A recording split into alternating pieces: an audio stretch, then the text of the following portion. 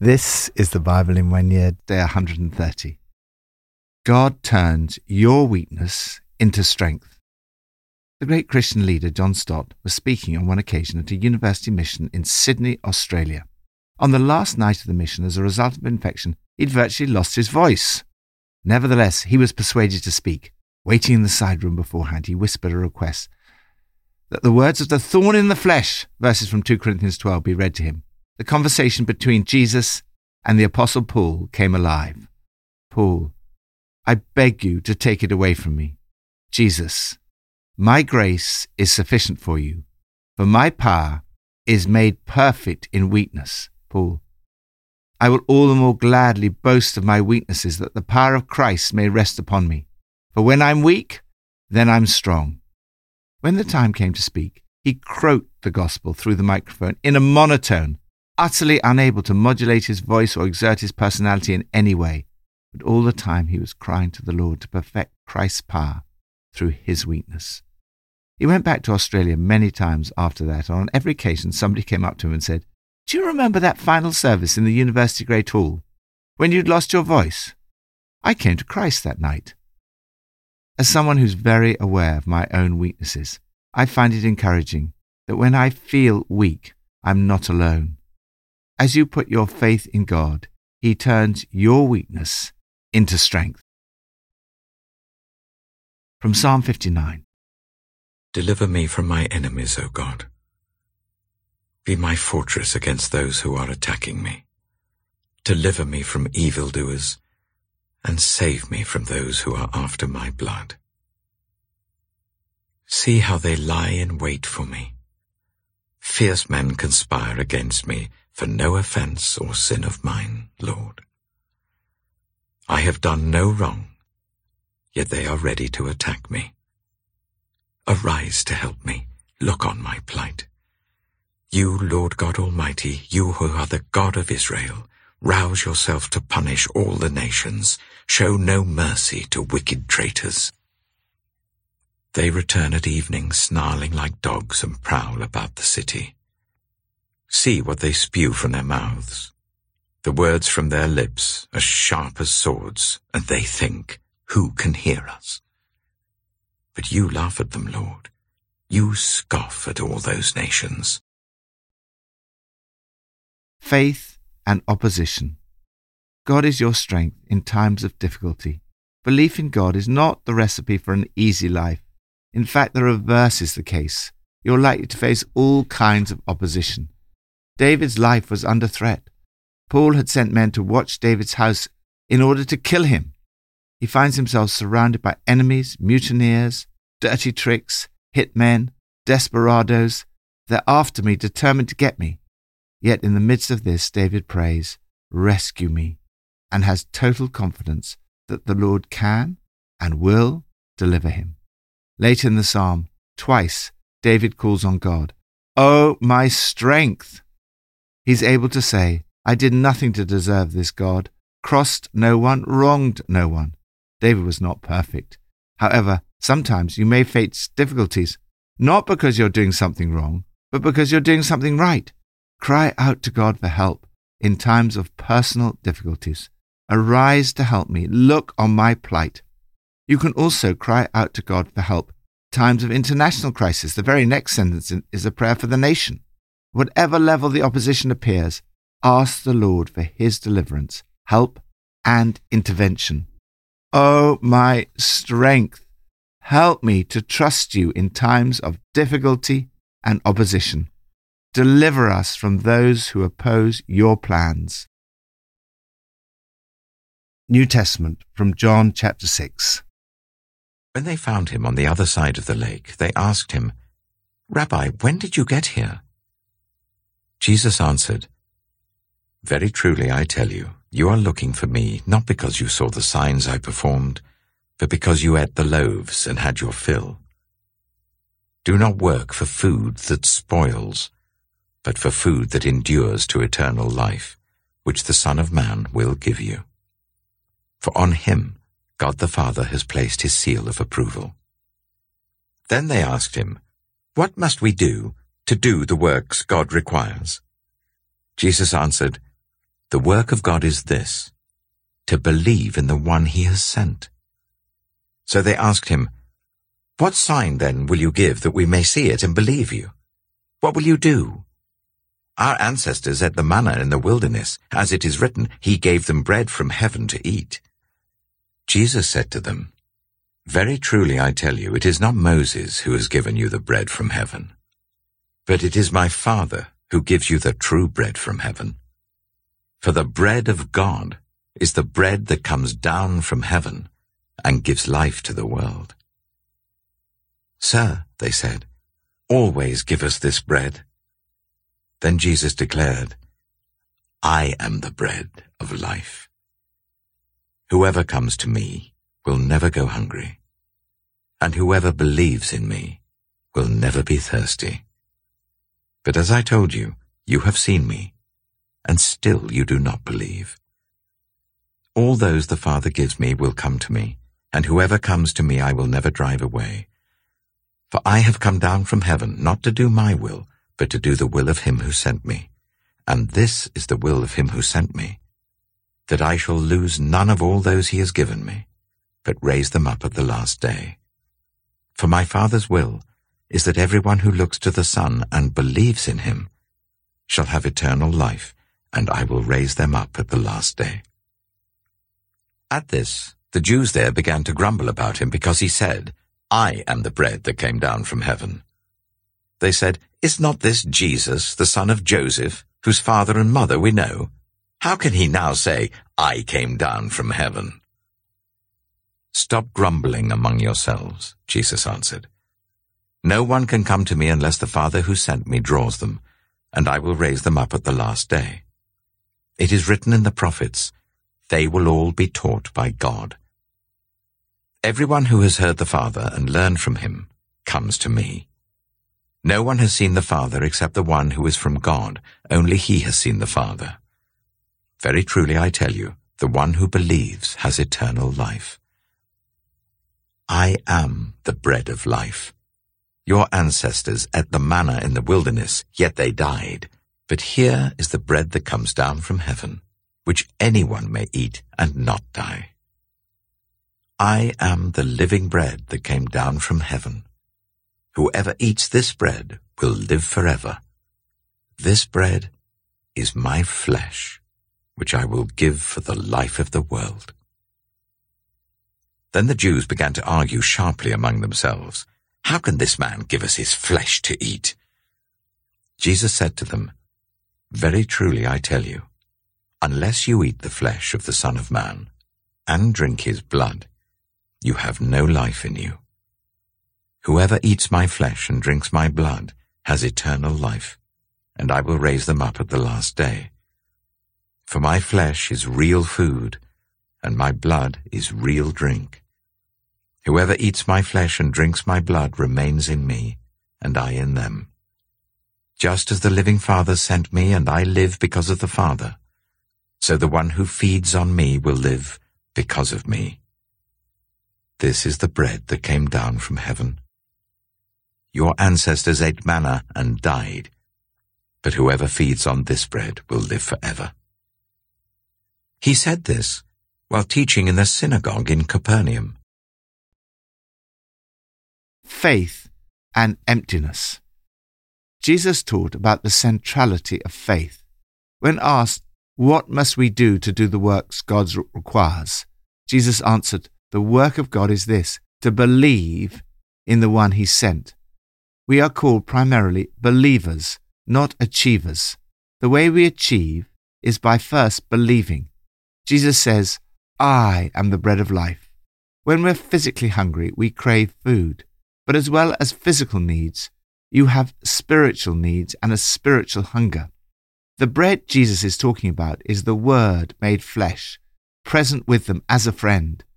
Jesus is offering us a personal, intimate, heart-to-heart relationship with him.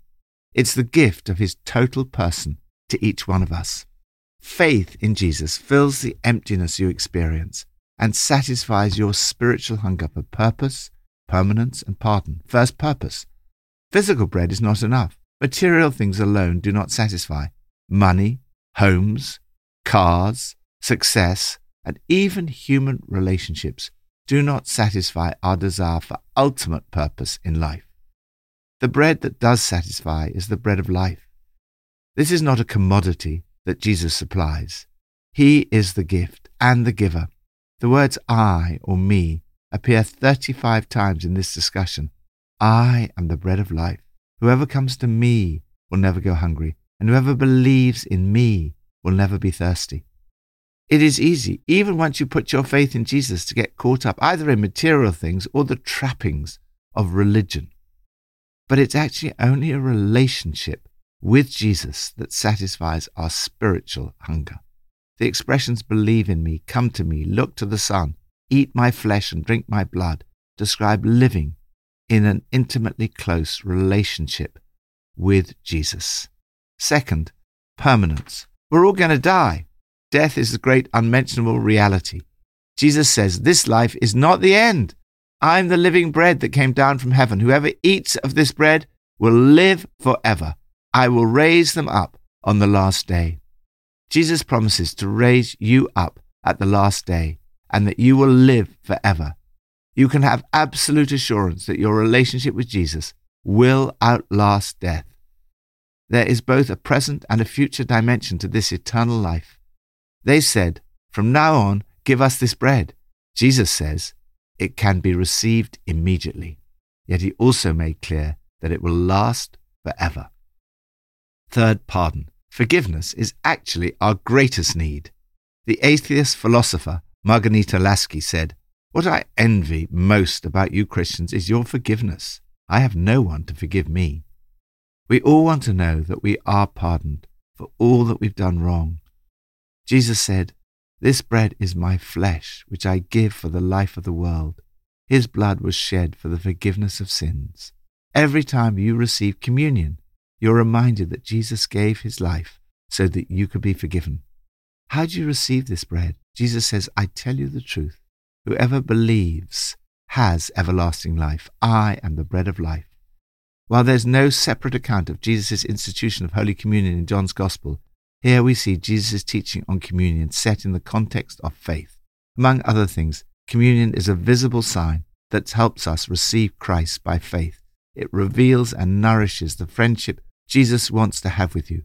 It is a gift of his love and a sign of his desire to dwell in you all the time. Lord, thank you that through faith in you, I have found a lasting purpose in my life, forgiveness for my sins, and the promise of eternal life. Help me today to walk in a close, intimate relationship with you. Old Testament, Judges 10 and 11. After the time of Abimelech, a man of Issachar named Tola, son of Pua, the son of Dodo, rose to save Israel. He lived in Shamir, in the hill country of Ephraim. He led Israel for 23 years. Then he died and was buried in Shamir. He was followed by Jair of Gilead, who led Israel for 22 years. He had 30 sons who rode 30 donkeys. They controlled 30 towns in Gilead, which to this day are called Havoth-Jair. When Jair died, he was buried in Canaan. Again the Israelites did evil in the eyes of the Lord. They served the Baals and the Ashtoreths, and the gods of Aram, the gods of Sidon, the gods of Moab, the gods of the Ammonites, and the gods of the Philistines. And because the Israelites forsook the Lord and no longer served him, he became angry with them. He sold them into the hands of the Philistines and the Ammonites, who that year shattered and crushed them. For 18 years they oppressed all the Israelites on the east side of the Jordan in Gilead, the land of the Amorites. The Ammonites also crossed the Jordan to fight against Judah, Benjamin, and Ephraim. Israel was in great distress. Then the Israelites cried out to the Lord, "We have sinned against you, forsaking our God and serving the Baals." The Lord replied, "When the Egyptians, the Amorites, the Ammonites, the Philistines, the Sidonians, the Amalekites, and the Maonites oppressed you, and you cried to me for help, did I not save you from their hands? but you have forsaken me and served other gods, so I will no longer save you. Go and cry out to the gods you have chosen. Let them save you when you are in trouble." But the Israelites said to the Lord, "We have sinned. Do with us whatever you think best, but please rescue us now." Then they got rid of the foreign gods among them and served the Lord, and he could bear Israel's misery no longer. When the Ammonites were called to arms and camped in Gilead, the Israelites assembled and camped at Mizpah. The leaders of the people of Gilead said to each other, "Whoever will take the lead in attacking the Ammonites will be head over all who live in Gilead." Judges chapter 11. Jephthah, the Gileadite, was a mighty warrior. His father was Gilead. His mother was a prostitute. Gilead's wife also bore him sons, and when they were grown up, they drove Jephthah away. "You are not going to get any inheritance in our family," they said, "because you are the son of another woman." So Jephthah fled from his brothers and settled in the land of Tob, where a gang of scoundrels gathered around him and followed him. Some time later, when the Ammonites were fighting against Israel, the elders of Gilead went to get Jephthah from the land of Tob. "Come," they said, "be our commander, so we can fight the Ammonites." Jephthah said to them, "Didn't you hate me and drive me from my father's house? Why do you come to me now when you are in trouble?" The elders of Gilead said to him, "Nevertheless, we are turning to you now. Come with us to fight the Ammonites, and you will be head over all of us who live in Gilead." Jephthah answered, "Suppose you take me back to fight the Ammonites, and the Lord gives them to me. Will I really be your head?" The elders of Gilead replied, "The Lord is our witness. We will certainly do as you say." So Jephthah went with the elders of Gilead, and the people made him head and commander over them. And he repeated all his words before the Lord in Mizpah. Then Jephthah sent messengers to the Ammonite king with the question, "What do you have against me that you have attacked my country?" The king of the Ammonites answered Jephthah's messengers, "When Israel came up out of Egypt, they took away my land from the Arnon to the Jabbok, all the way to the Jordan. Now give it back, peaceably." Jephthah sent messengers back to the Ammonite king, saying, "This is what Jephthah says. Israel did not take the land of Moab, or the land of the Ammonites. But when they came up out of Egypt, Israel went through the wilderness to the Red Sea and on to Kadesh. Then Israel sent messengers to the king of Edom, saying, 'Give us permission to go through your country.' But the king of Edom would not listen. They sent also to the king of Moab, and he refused. So Israel stayed at Kadesh. Next they traveled through the wilderness, skirted the lands of Edom and Moab, passed along the eastern side of the country of Moab, and camped on the other side of the Arnon. They did not enter the territory of Moab, for the Arnon was its border. Then Israel sent messengers to Sihon, king of the Amorites, who ruled in Heshbon, and said to him, 'Let us pass through your country to our own place.' Sihon, however, did not trust Israel to pass through his territory. He mustered all his troops and encamped at Jahaz, and fought with Israel. Then the Lord, the God of Israel, gave Sihon and his whole army into Israel's hand, and they defeated them. Israel took over all the land of the Amorites who lived in that country, capturing all of it from the Arnon to the Jabbok, and from the desert to the Jordan. Now since the Lord, the God of Israel, has driven the Amorites out before his people, Israel, what right have you to take it over? Will you not take what your god, Chemosh, gives you? Likewise, whatever the Lord our God has given us, we will possess. Are you any better than Balak, son of Zippor, king of Moab? Did he ever quarrel with Israel or fight with them? For 300 years Israel occupied Heshbon, Aroer, the surrounding settlements, and all the towns along the Arnon. Why didn't you retake them during that time? I have not wronged you, but you are doing me wrong by waging war against me. Let the Lord, the judge, decide the dispute this day between the Israelites and the Ammonites." The king of Ammon, however, paid no attention to the message Jephthah sent him. Then the Spirit of the Lord came on Jephthah. He crossed Gilead and Manasseh, passed through Mizpah of Gilead, and from there he advanced against the Ammonites. And Jephthah made a vow to the Lord. "If you give the Ammonites into my hands, whatever comes out of the door of my house to meet me, when I return in triumph from the Ammonites, will be the Lord's, and I will sacrifice it as a burnt offering." Then Jephthah went over to fight the Ammonites, and the Lord gave them into his hands. He devastated 20 towns from Aroer to the vicinity of Minnith, as far as Abel-Keramim. Thus Israel subdued Ammon. When Jephthah returned to his home in Mizpah, who should come out to meet him but his daughter, dancing to the sound of tambourines? She was an only child. Except for her, he had neither son nor daughter. When he saw her, he tore his clothes and cried, "Oh no, my daughter! You have brought me down, and I am devastated. I have made a vow to the Lord that I cannot break." "My father," she replied, "you have given your word to the Lord.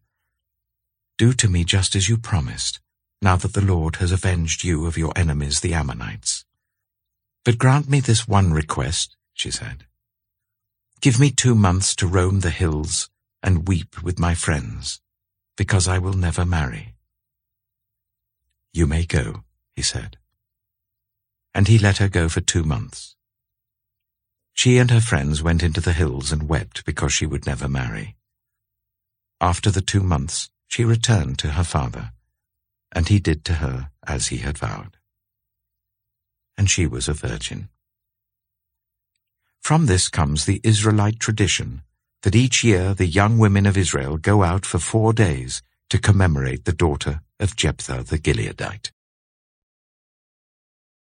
Faith and fallibility. As we read through the ongoing saga of the people of God sinning, crying out to the Lord and being rescued by judges, we come across one of the most disturbing stories in the entire Bible. Jephthah is described as a mighty warrior. His mother was a sex worker. His half-brothers drove him away. He gathered a group of adventurers around him. He became a remarkable leader. The Spirit of the Lord came upon him, and he was used by God to secure victory over the Ammonites. The Lord gave them into his hands. However, there is an incident in his life that is almost unbearable to read. He made a vow to God that if God gave him victory, he would sacrifice whatever came out of the door of his house to meet him upon his return.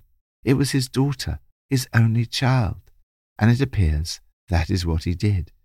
It is important to note that God never asked him to make this vow, nor did he ask him to carry out the sacrifice. Indeed, it went against all the teaching of the Old Testament, which forbade child sacrifice. Jephthah never actually seeks God's will in this situation. It seems to be his own pride that drives him to put his reputation above the life of his daughter. This shows the fallibility of even great people of faith. In spite of his weakness, he's listed in the book of Hebrews as one of the heroes of faith, whose weakness was turned into strength. Lord, thank you for the way you use people of faith and turn our weakness into strength. Help me today to live a life of faith, trusting and believing in Jesus, who is the bread of life. Pippa adds, in John 6, verse 42, the Jews were saying, "Is this not Jesus, the son of Joseph, whose father and mother we know?" It doesn't matter what our backgrounds are, or other people's expectations of us, or even our own perceptions of ourselves. What matters is how God sees us. And everybody is far more beautiful, loved, and precious than we could ever know.